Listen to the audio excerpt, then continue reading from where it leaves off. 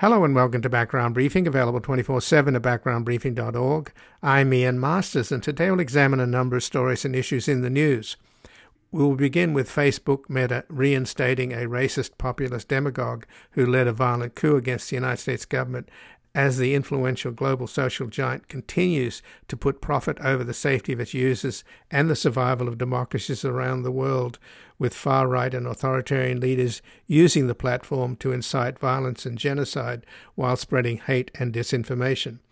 Joining us is Wendy Via, the president and co-founder of the Global Project Against Hate and Extremism, where her work focuses on the effects of extremism in our society, systemic racism, economic inequality, immigration, criminal justice reform, and LGBTQ rights. Previously, she was the Chief Communications and Development Officer at the Southern Poverty Law Center and is an author of a new report at the Global Alliance Against Digital Hate and Extremism, Democracies Under Threat: How Loopholes for Trump's Social Media Enabled the Global Rise of Far-Right Extremism.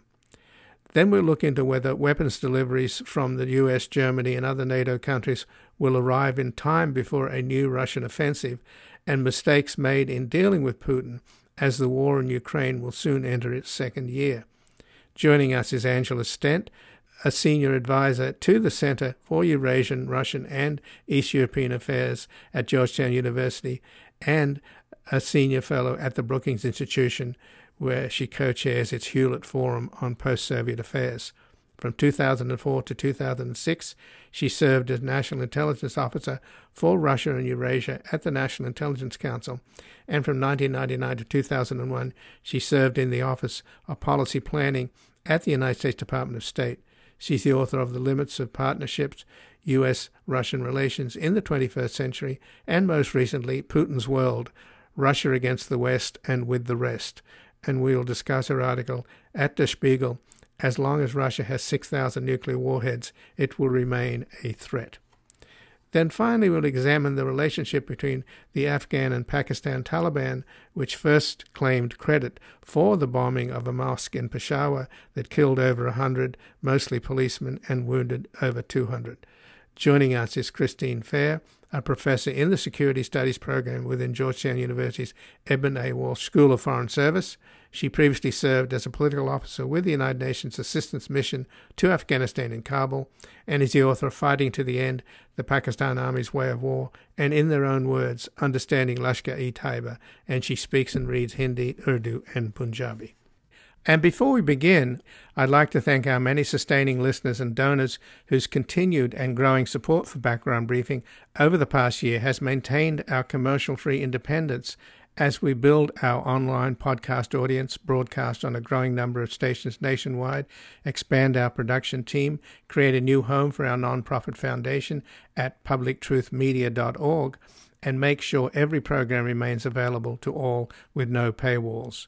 If you haven't yet and are able to make a monthly contribution, visit backgroundbriefing.org/donate, where your tax-deductible contributions, large and small, enable us to provide you with a daily briefing on important issues in the news as we work to build a reality-based community in post-truth America.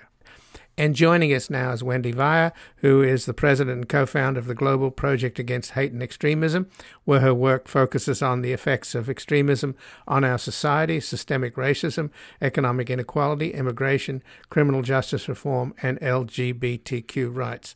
Previously, she was the Chief Communications and Development Officer at the Southern Poverty Law Center, and she is the author of a new report at the Global Alliance Against Digital Hate and Extremism, Democracies Under Threat: How Loopholes for Trump's Social Media Enabled the Global Rise of Far-Right Extremism.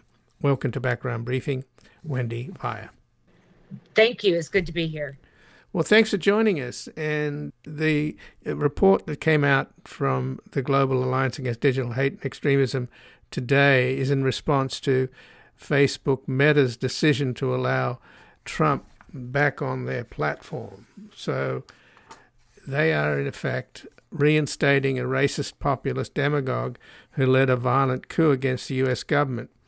And clearly, as you've pointed out in your new study, that they care more about profit than they do about the safety of their users or the survival of democracies around the world, which is under attack from these far-right authoritarian leaders who use the platform to incite violence and genocide while spreading hate and disinformation. So that's the reality. But when you see Clegg up there, the former Deputy Prime Minister of the UK, he was the head of a party that stood for nothing, and he clearly stands for nothing, but he's a perfect front man because he's well-spoken and articulate. I find this whole situation quite disgusting, that Facebook it's engaged in, what would you call it, information washing? We have greenwashing going on. How would you describe what they're doing? I think that information washing is probably too kind. I think that they are creating a platform for, not, as we all know, hate speech to thrive, but as we've been pointing out for the last couple of years, to actually threaten democracies, and their disregard for that. For Facebook, Zuckerberg, Clegg, all of them, it makes you question a moral center. So given that you've got this global alliance going, I mean, the record of Facebook's lack of social responsibility in the rest of the world, apart from the first world, I guess, they've organized and they've been used to organize and incite violence in Ethiopia, which is a country being torn apart brutally. They've contributed to genocide of the Rohingya Muslims in Myanmar, and they've been catering to the BJP party, the racist party in India, headed by Modi. And of course, Modi, they're now helping Modi censor a BBC documentary about Modi's role in the pogroms that killed thousands of Muslims, which he was entirely responsible for. So, and they've done similar things in Vietnam at the request of the Vietnamese government to suppress speech and information. So their record basically, in the rest of the world is pretty dismal. I mean, do you think that the American users of Facebook could be better informed about where their money is going? Well, I think that's a really good question. We and all of our allies that are fighting to protect democracy around the world do our very best to make folks in the United States aware of this issue, because, of course, when you there's nothing wrong with the fact that when you live in the United States and you use Facebook, you don't really think about who's using it across the world. But when you start to understand that things like January 6th were organized on Facebook, or Charlottesville in 2017 was organized on Facebook, and then if that's happening in the United States, where we have the best protections that social media is, and I say willing to offer, not can offer, then think about what it means to countries with vulnerable or fledgling democracies, in countries where the languages are not well known, and also they don't have large economies. Then you see a different picture. Facebook is literally, and other social media companies are quite literally threatening all democracies, and in some cases are on the verge of destroying them. And of course, Zuckerberg has a twin in Elon Musk, who just spent $44 billion taking a public company private in the name of free speech, which in itself is just absolutely absurd. And he's basically a right-wing troll. By the way, he's been enabling Modi in India to suppress that BBC documentary, at the same time spreading the most vile disinformation and posting all kinds of lunatic tweets. So this is a case of Dracula in charge of the blood bank. I mean, imagine spending $44 billion just to own the libs. I actually can't imagine. I think we all wondered what, was it ego? Was it arrogance that in the beginning when he said he was going to buy Twitter? And now, of course, we wonder if he really did want one of the largest sort of political social media platforms if he wanted control of that. But whichever his motive was, I know for positive that he had no idea what he was getting himself into. He had no idea of the challenges of not just keeping hate speech and threatening democracy language offline, but all the ins and outs of all the communities that have to be protected, harassment, children, the list just goes on and on. He had no idea. And it's clear to me at this point that he did not take the laws, and the U.S. has very few laws regarding social media. But Europe, as you know, the U.K. has got some stuff that they're trying to get passed. They are not interested in his lack of experience. They want him to follow the rules and if not, pay the fines. Well, why can't we do it here? I mean, it's the fact that under the Communications Act that Clinton and Al Gore pushed through, they have no responsibility. Journalists and newspaper publishers and TV stations, you can't just print or say what you think. You got to print and say what you can prove. You have to have sources. Lawyers check. You have editors. But they have no such constraints. They're like the piano player in the whorehouse. Oh, we're just the conduit, We have no responsibility. So that's in the law. I think it's Section 230 or 230, yes. Yeah, of the Communications Act. So how about dealing with that? How about overturning that? Well, there have been some proposals. I know that there is going to be another piece of legislation introduced or reintroduced here in the next couple of months. It doesn't get rid of 230. It does not make the social media companies completely liable for everything that is on their platforms, but it does insert some protections around, say, civil rights or harassment or fraud, that kind of thing that would hold them liable to some degree. And I think that it will have large support among the civil rights and social justice world.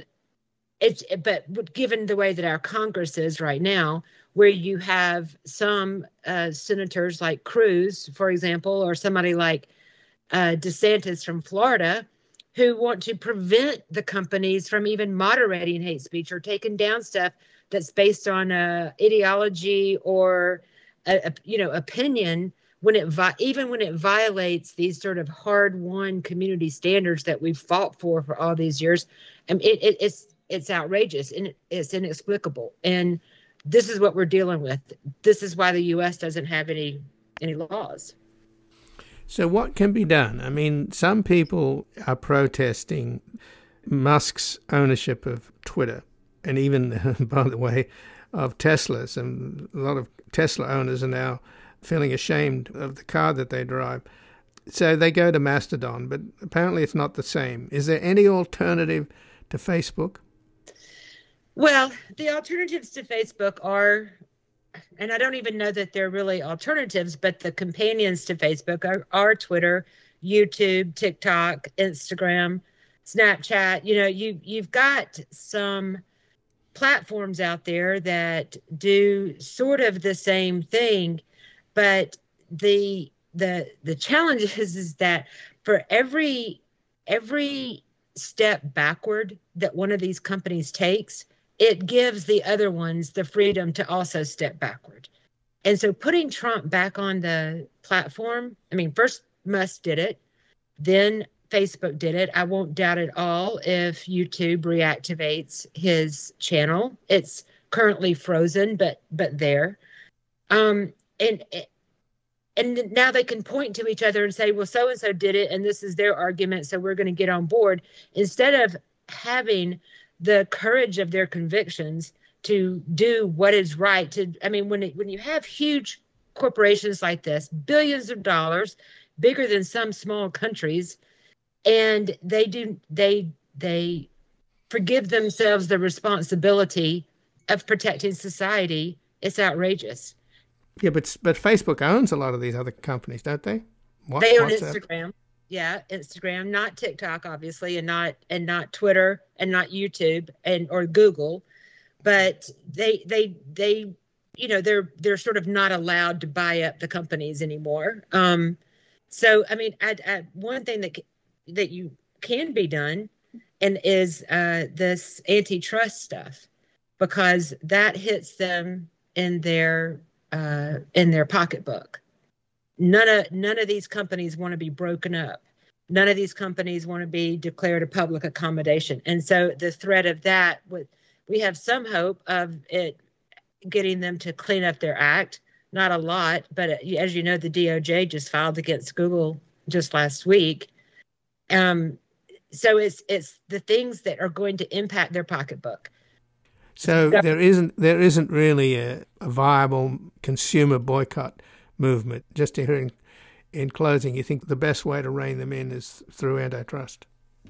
Well, in the United States, through public pressure and the antitrust stuff, and then also the making them fearful that their bottom line is going to be impacted. Across in Europe and other places, like we mentioned, there are some regulations in place, but it's not, unfortunately, big boycotts do make a statement, and they can be productive in drawing attention to the bad acts of the platforms. But it's not the big companies who rely on them. It's the small companies, or it's your local hardware store. Because the system is such that we don't have a classifieds in the newspaper anymore. This is where they do their advertising. And if they're not able to do it, then their business is really in jeopardy. And so it's a difficult situation to navigate. Right. Not only are they socially irresponsible, they also have really hurt the journalism business and the newspapers. Oh, gosh. Yes. So there's no local newspapers left. So, and what, 2/3, 3/4 of the American people get their information and news from Facebook? That's right. It's shocking that this man-child, this little right-wing jerk, and the other right-wing jerk, the troller, Musk, have so much power. But I think if it... we have 5 people controlling the world. It's insane. Well, I thank you for joining us here today, Wendy Via. Thanks for having me back, Ian. You take care. You too. And again, I've been speaking with Wendy Via, who's the president and co-founder of the Global Project Against Hate and Extremism, where her work focuses on the effects of extremism on our society, systemic racism, economic inequality, immigration, criminal justice reform, and LGBTQ rights. Previously, she was the Chief Communications and Development Officer at the Southern Poverty Law Center, and she's the author of a new report at the Global Alliance Against Digital Hate and Extremism, Democracies Under Threat, How Loopholes for Trump's Social Media Enabled the Global Riots of Far-Right Extremism. We're going to take a brief station break. We're back looking into whether weapons deliveries from the US, Germany, and other NATO countries will arrive in time before a new Russian offensive, and mistakes made in dealing with Putin as the war in Ukraine will soon enter its second year. When you care about the issues of the day, check your facts on Wikipedia. You can get into an argument right away if you're on social media. The world is changing everywhere with a speed that couldn't be speedier. But you feel so ahead of the curve when you're on social media. Welcome back. I'm Ian Masters, and this is Background Briefing, available 24/7 at backgroundbriefing.org. And joining us now is Angela Stent, who is a senior advisor to the Center for Eurasian, Russian, and East European Studies at Georgetown University, and a senior fellow at the Brookings Institution, and the co-chair of its Hewlett Forum on Post-Soviet Affairs. From 2004 to 2006, she served as National Intelligence Officer for Russia and Eurasia at the National Intelligence Council, and from 1999 to 2001, she served in the Office of Policy Planning at the United States Department of State. She's the author of The Limits of Partnership, U.S.-Russian Relations in the 21st Century, and most recently, Putin's World, Russia Against the West and With the Rest. And she has an article at Der Spiegel, As Long as Russia has 6,000 nuclear warheads, it will remain a threat.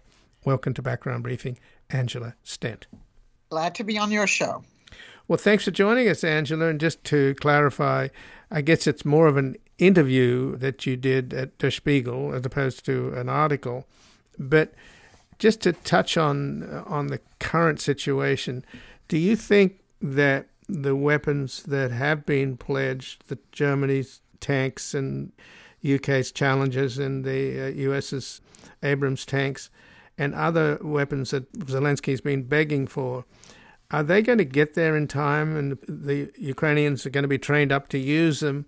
Because more and more reports indicate that Putin's planned offensive could happen soon, within this, maybe in a month. Yes, I think it's a very serious question. The British, I think, are already training the Ukrainians, but the Leopard tanks from Germany and other countries probably won't get there for another couple of months. And then, of course, the people have to be trained to use them. And the American tanks aren't going to get there until, I think, the end of the year. And we don't know when the spring offensive will begin, but we know that there will be one. And it could begin within a month. It could, wait 3 or 4 months. But it's not clear that these weapons will get there in time for the Ukrainians to use them most efficaciously during this offensive. Well, there is an offensive underway, too, in the Donbass, where the Ukrainians are holding the line, but they're just facing wave after wave attacks of some of these Wagner prisoners who the Ukrainians describe as zombies. They're drugged up and they just, come in waves and they mow them down. So it's not as if Ukraine is its military is not already under a great deal of strain.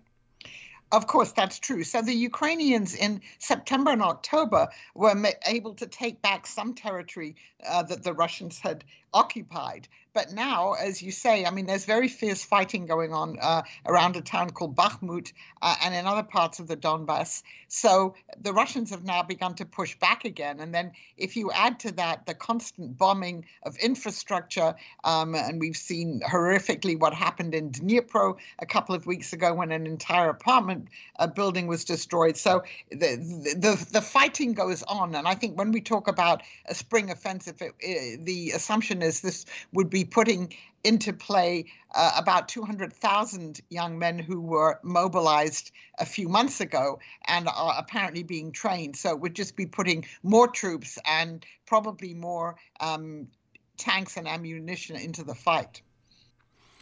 So why then, faced with this reality, and you can understand why Zelensky is at times obviously almost hysterical, understandably so. Why the truculence? What's going on with Chancellor Scholz? I understand, the Social Democrats were wedded to Wandel durch Handel, the idea of peace through trade. And I don't know, I'd heard somewhere that Scholz is a protege of Schroeder, who has clearly been in Russia's pocket in a deep way. What's happening there, do you think? Is there this turning point? Is it real? And is it going to, happen in time? The turning point, it's been turning slower than I think many people thought it would when Scholz made this quite impassioned for him speech just after the war began. I think that the issue in Germany is that for 77 or 78 years, Germany has thought of itself as a civilian power, that it didn't want to have anything to do with militarism anymore. And that was the way it was going to deal with its Nazi past. And plus, the historical memory of the German invasion of the Soviet Union. The Germans, of course, like to talk about all of the Russians that died during World War II. But, of course, Germany invaded through Ukraine and, of course, killed millions of Ukrainians, too. But I think it's this historical memory. It's very deeply ingrained in the Social Democratic Party. It's also deeply ingrained in the former East German Communist Party, now known as Die Linke, and, of course, in the far right as well, that is friendly towards Russia. And that is why the tank issue particularly was so controversial. But it does appear now that the majority of Germans do favor sending those tanks. But Chancellor Scholz seems to move very slowly on all of these issues, and he would not have allowed the Leopard tanks to be supplied had the U.S. not agreed to supply Abrams tanks, because the Biden administration actually didn't want to do that either. So I think that in the German case, it's this the historical memory and then the lingering belief that Germany has to engage in Russia with Russia, and that Russia, will be a partner in the future as well.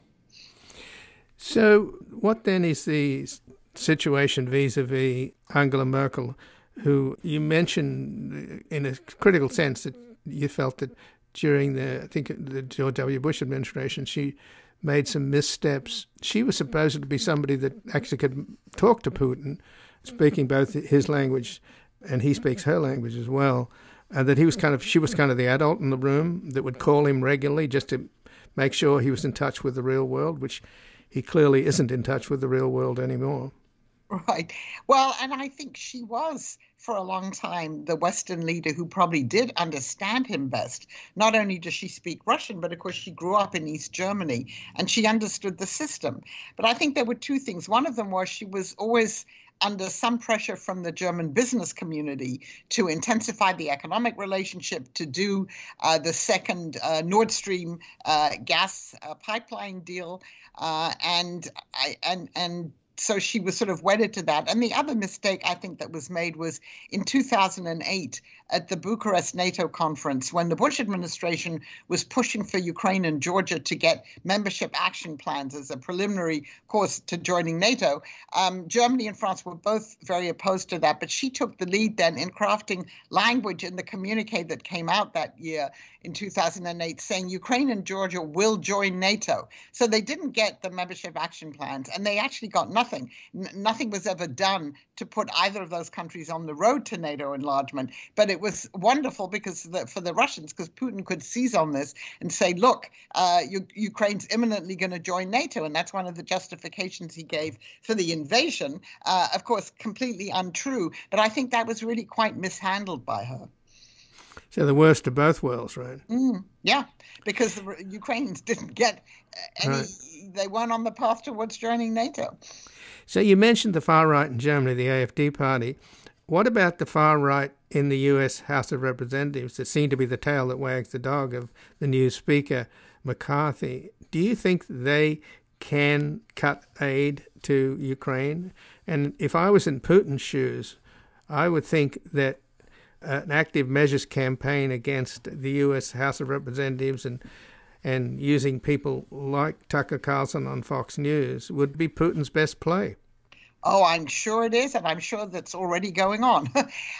So I think it is possible that the Republic, even though there is a bipartisan consensus still in both houses of Congress that we should be supporting Ukraine, there's going to be much more scrutiny. The sort of Trump wing of the Republican Party, I mean, Marjorie Taylor Greene, I guess, is the most vivid example of this, is saying, we shouldn't be doing anything for Ukraine. Ukraine isn't important for us at all, and we need the money here. So I think what you're going to have during 2023 is a more vigorous debate about what we're supplying Ukraine. There's definitely going to be calls for more oversight, that we have to make sure that the weapons and the money are going to the right people.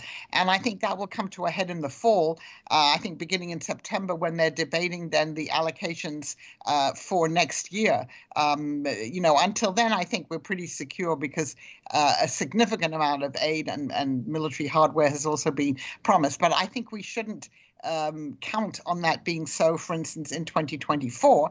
And of course, what the Russians are really waiting for is for Donald Trump or someone like him to come into office in 2024 and completely rethink U.S. policy toward Ukraine.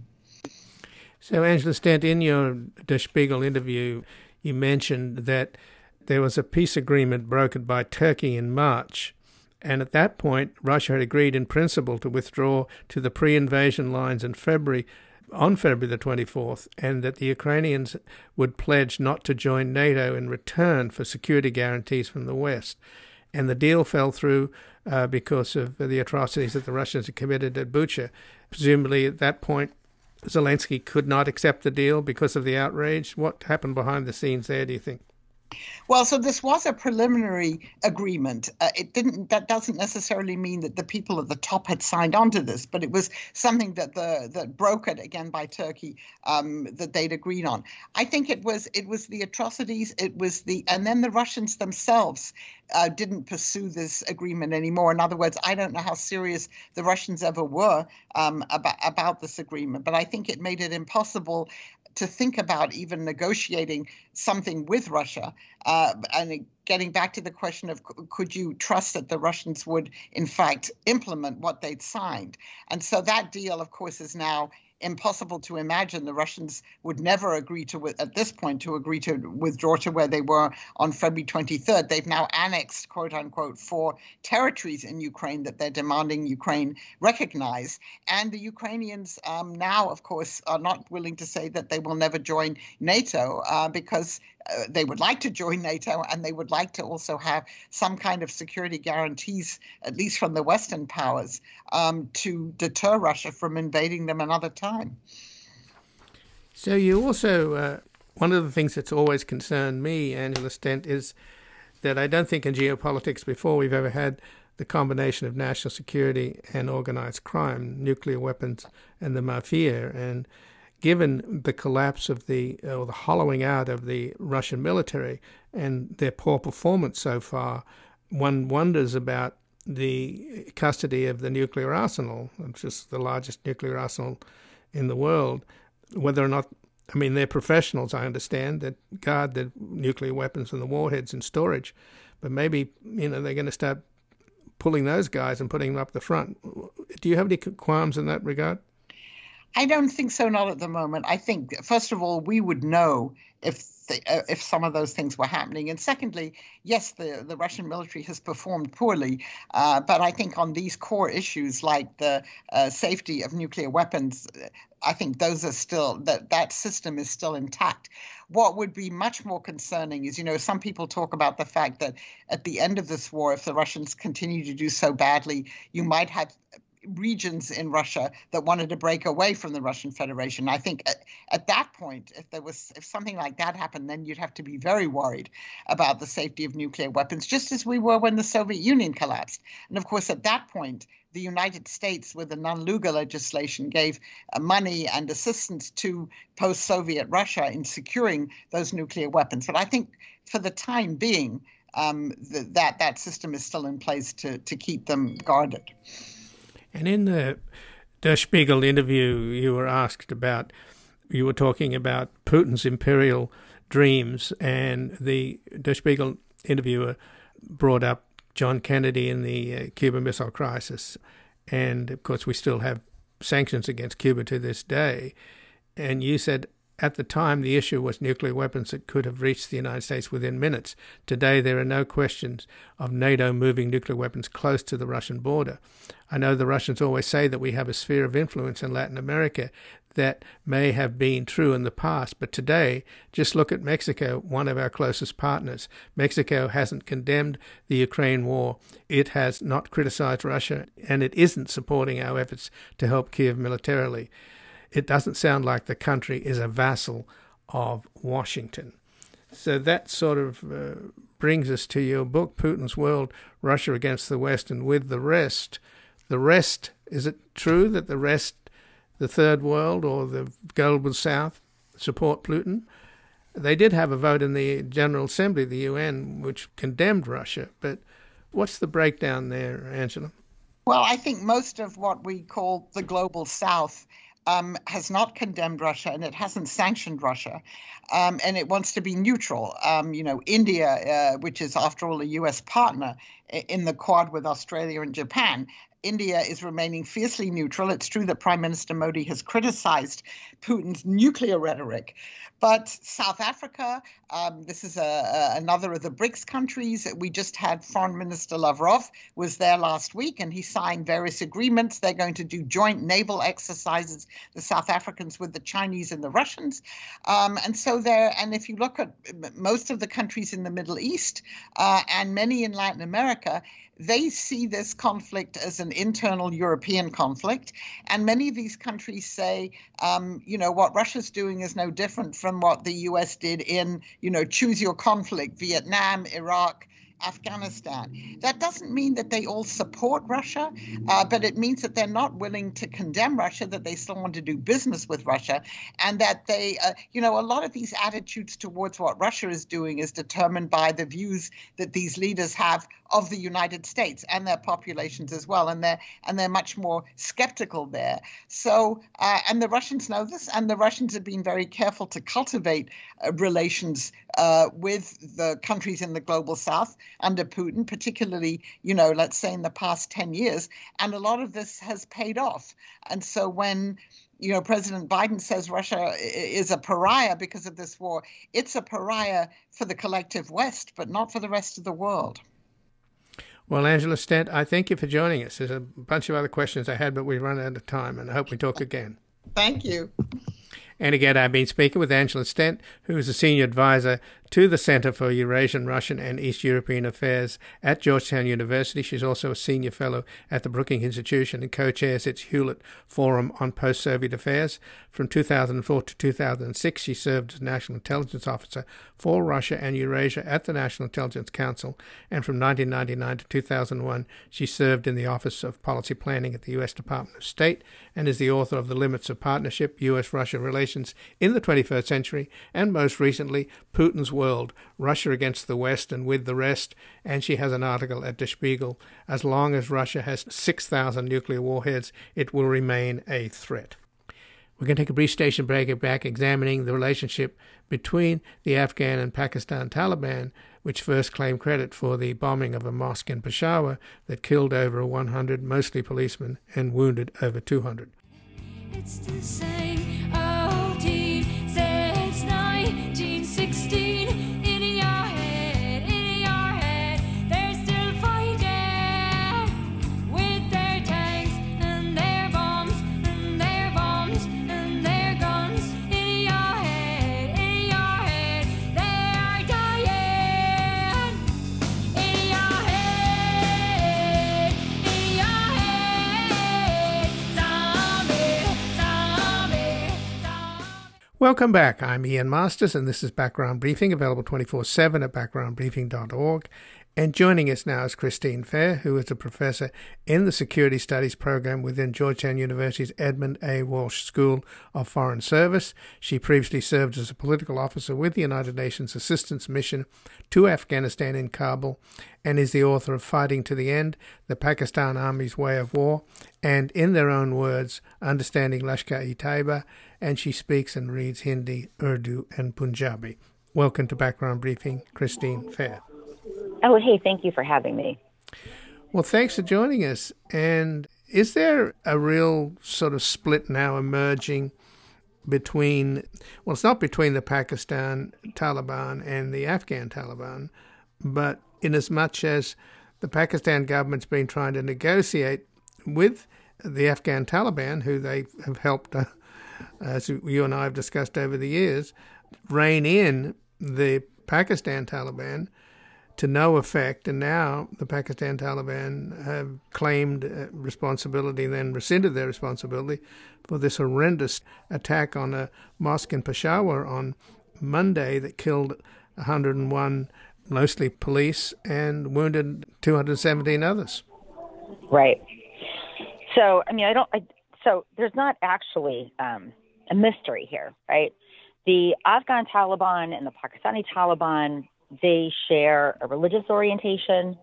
They share, which is to say, they all come from this archipelago of Deobandi mosques and madrasas, or religious seminaries in Pakistan. They share similar aspirations to spread their particular versions of Sharia in both Afghanistan as well as Pakistan. And I think the big issue that Pakistan has really not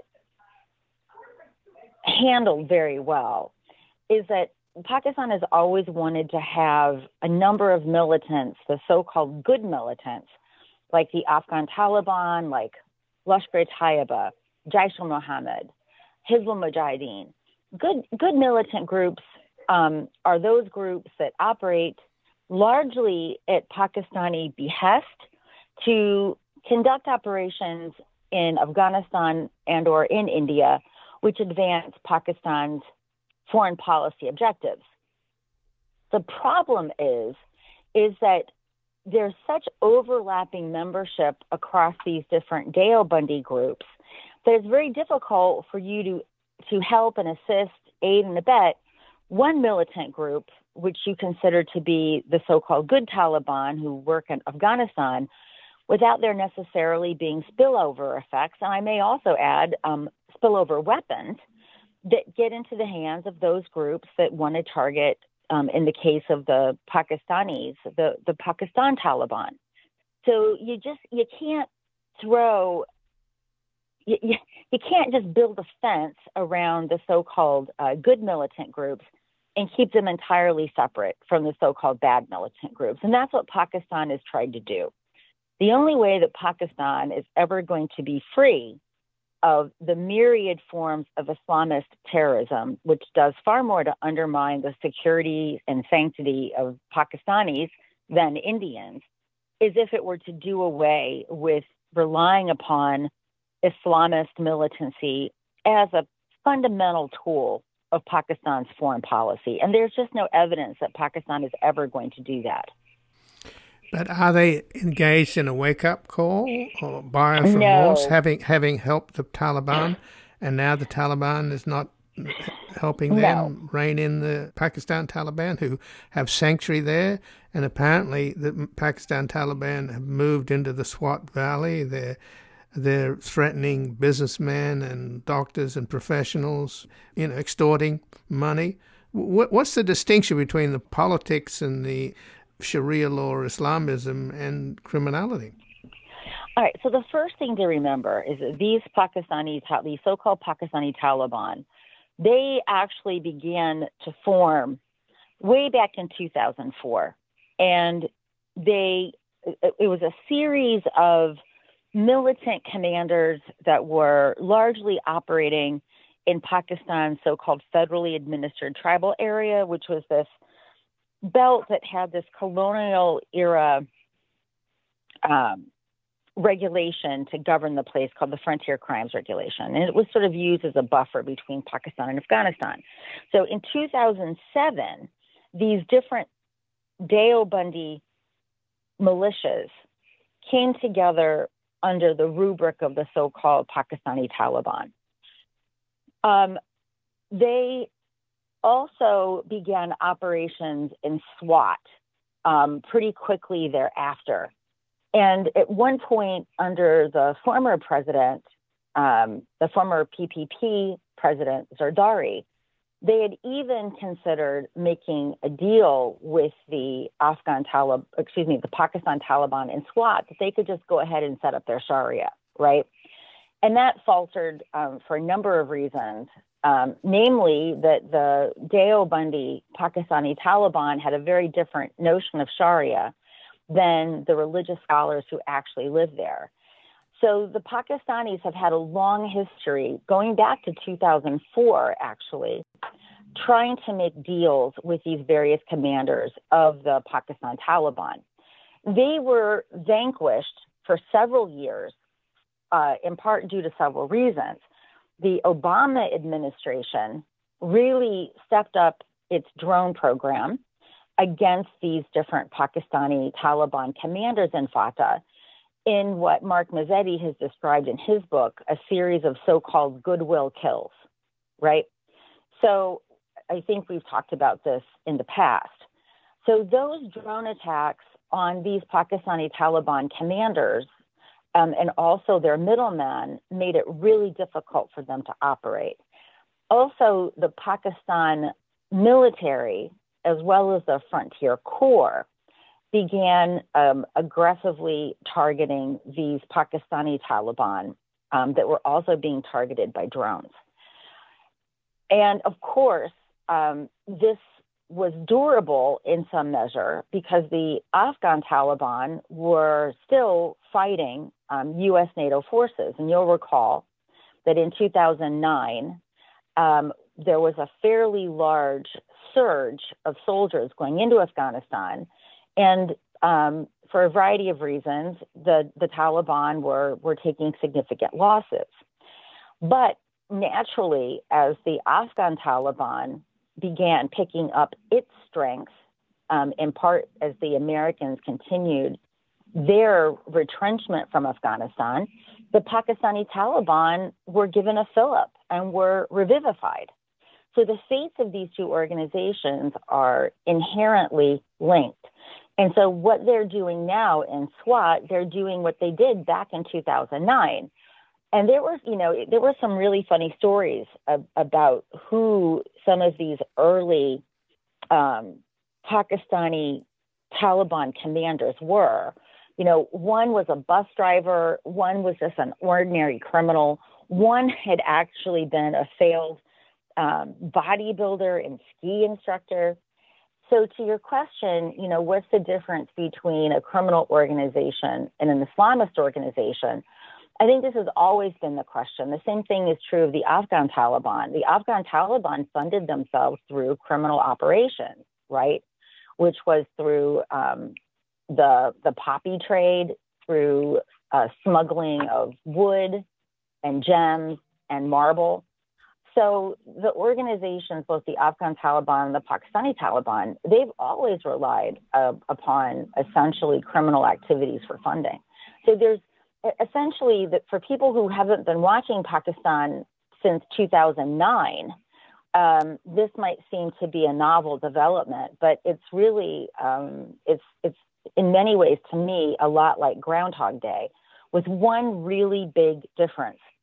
When you had the sectarian fighting established in Iraq under Zarqawi, even before the Islamic State had been declared, many of the Pakistani Taliban actually went to fight in Iraq to kill Shia, and then they also went to Syria once the Islamic State was formed to fight Alawites. And the reason for this is that the Deobandi interpretive tradition to which they belong has always had a very strong anti-Shia components. And so they're also very closely tied to the anti-Shia militant groups that have been targeting the Pakistanis now for many decades.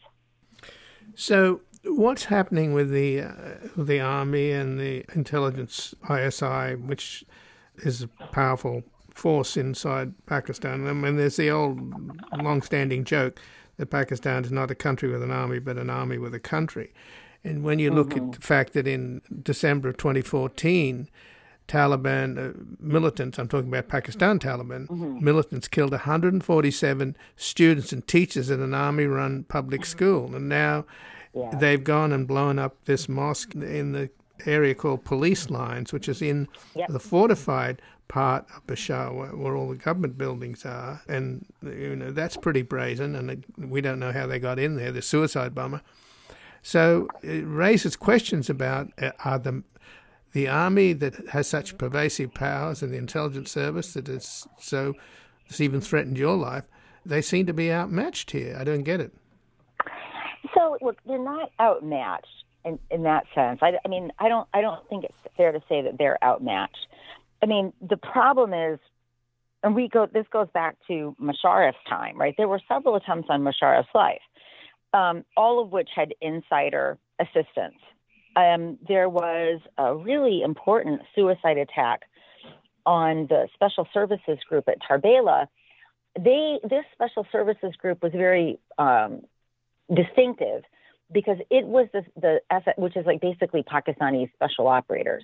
This group was the group that led the siege or the attack and subsequent siege on the Red Mosque in Islamabad.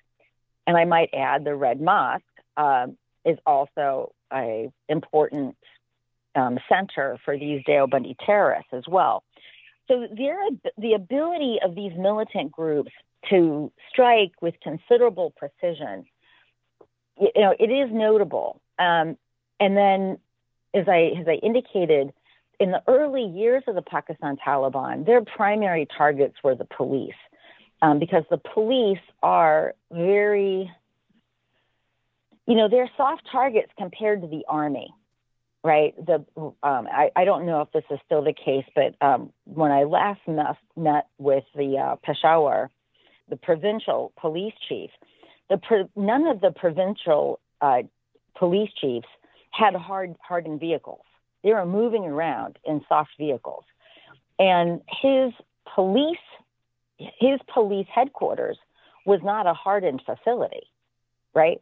And I remember sitting there thinking, is it when I was meeting with him, it was during the first phase of the Pakistani Taliban. I remember thinking, if they decided to come in right now, we'd all be dead, right? So the Pakistani police are not a hardened target. They are out and about. Now, to the question of, sure, police lines is a relatively fortified area, but it's not like getting into a military base here in the United States. Remember, this is a city. It's open. People live there. People move back and forth. So getting through a half-assed police checkpoint is not the hardest thing to do. I think this dimension of this attack is being overplayed. What this attack and the attack on the Army public school have in common, and it's very frustrating, is that the official Pakistani position is that these attacks are not happening by Pakistani proxies gone bad, but rather these attacks are being perpetrated by Indian proxies. I kid you not, Indian proxies. And so this is one of the ways that the Pakistani state tries to have its cake and eat it too when it comes to these militants, to preclude there being any outrage to any substantial degree of Pakistanis against the deep state for using these proxies when these proxies attack Pakistani targets. The official story is, well, the Indians are doing it. And I remember about the Army public school and others, there was a notable attack that happened on the airport in Karachi.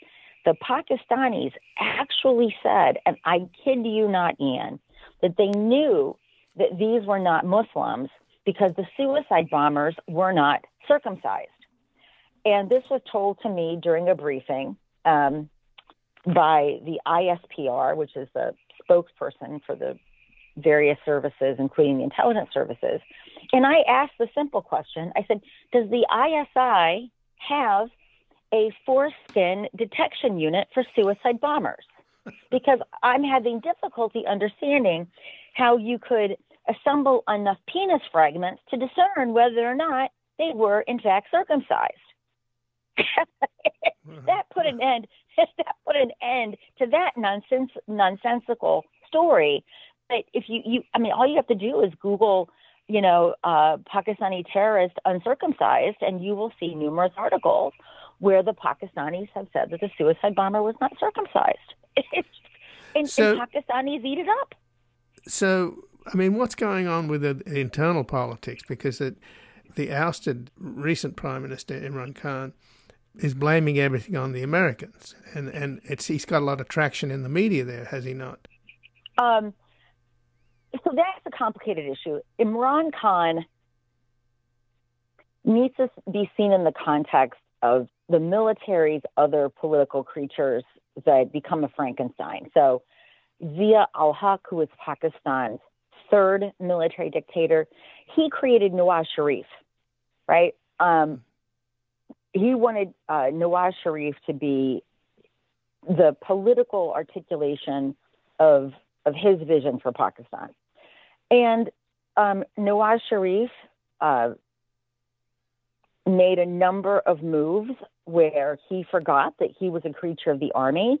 He thought that his relationship with Saudi Arabia and his popularity at the polls meant that he could do things that were undermining of the core, I would say, institutional preferences of the Pakistan army. And they're the ones that got rid of Nawaz Sharif, right?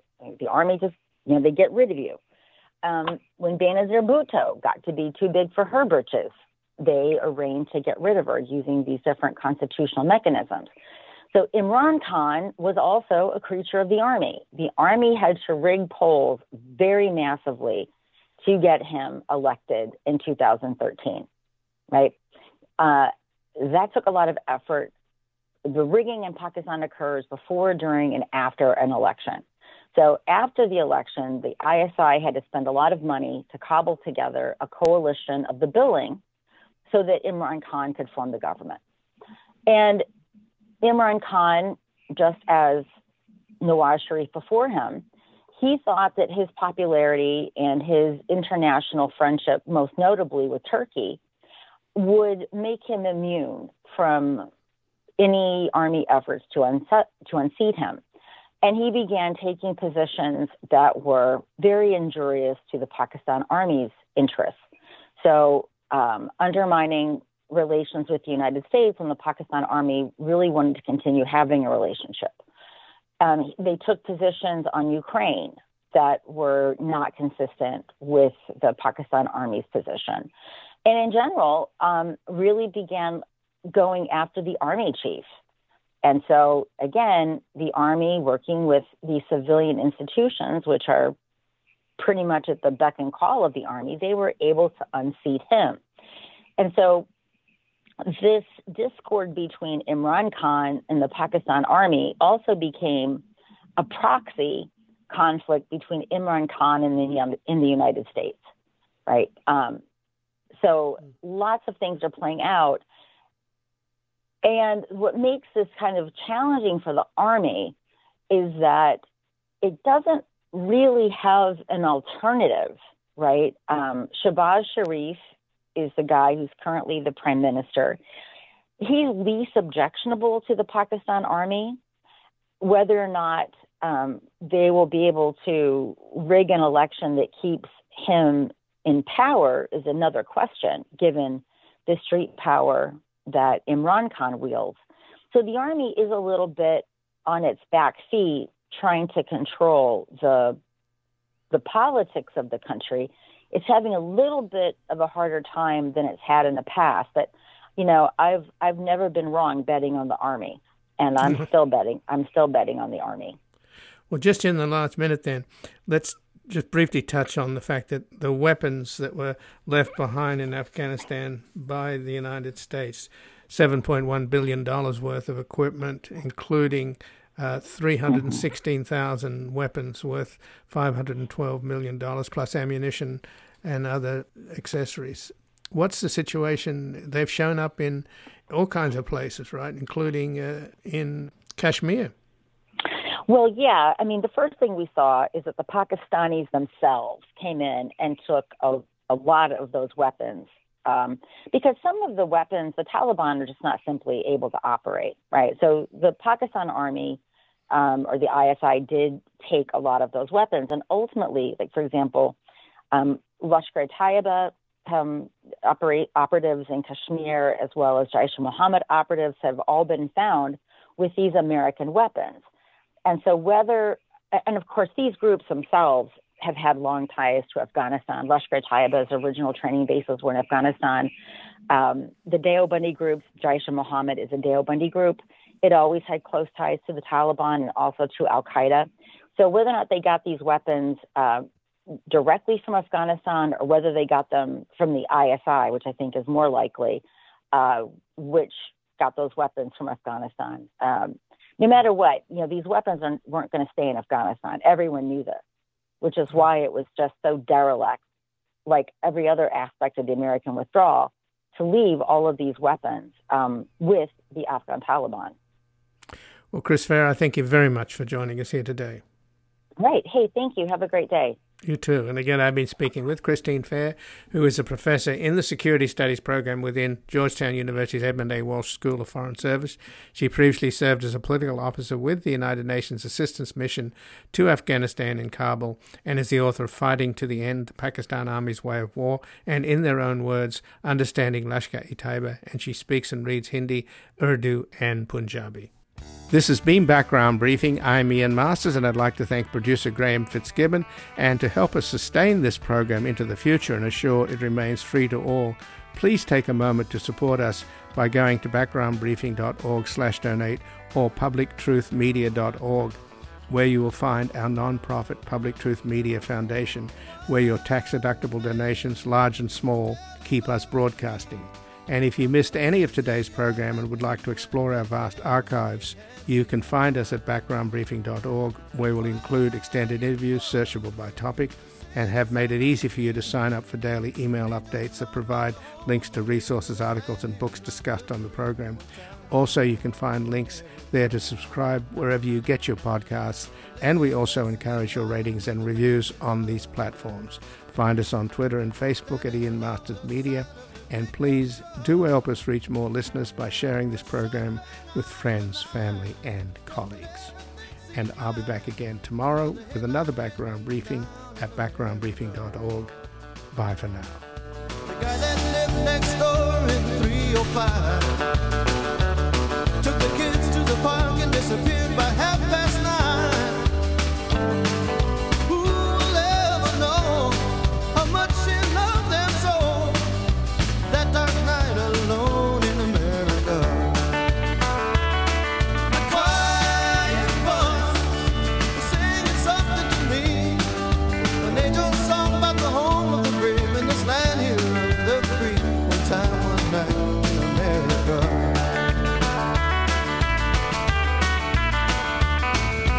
Four small boys playing ball in the parking lot. A preacher, a teacher, and the other became a cop. A car skidded into the rain, making the last little one to say, one more light goes out in America. A young girl tosses a coin in the wishing well. She hopes for a heaven while for her there's just this hell. She gave away a life to become somebody's wife. Another wish unanswered in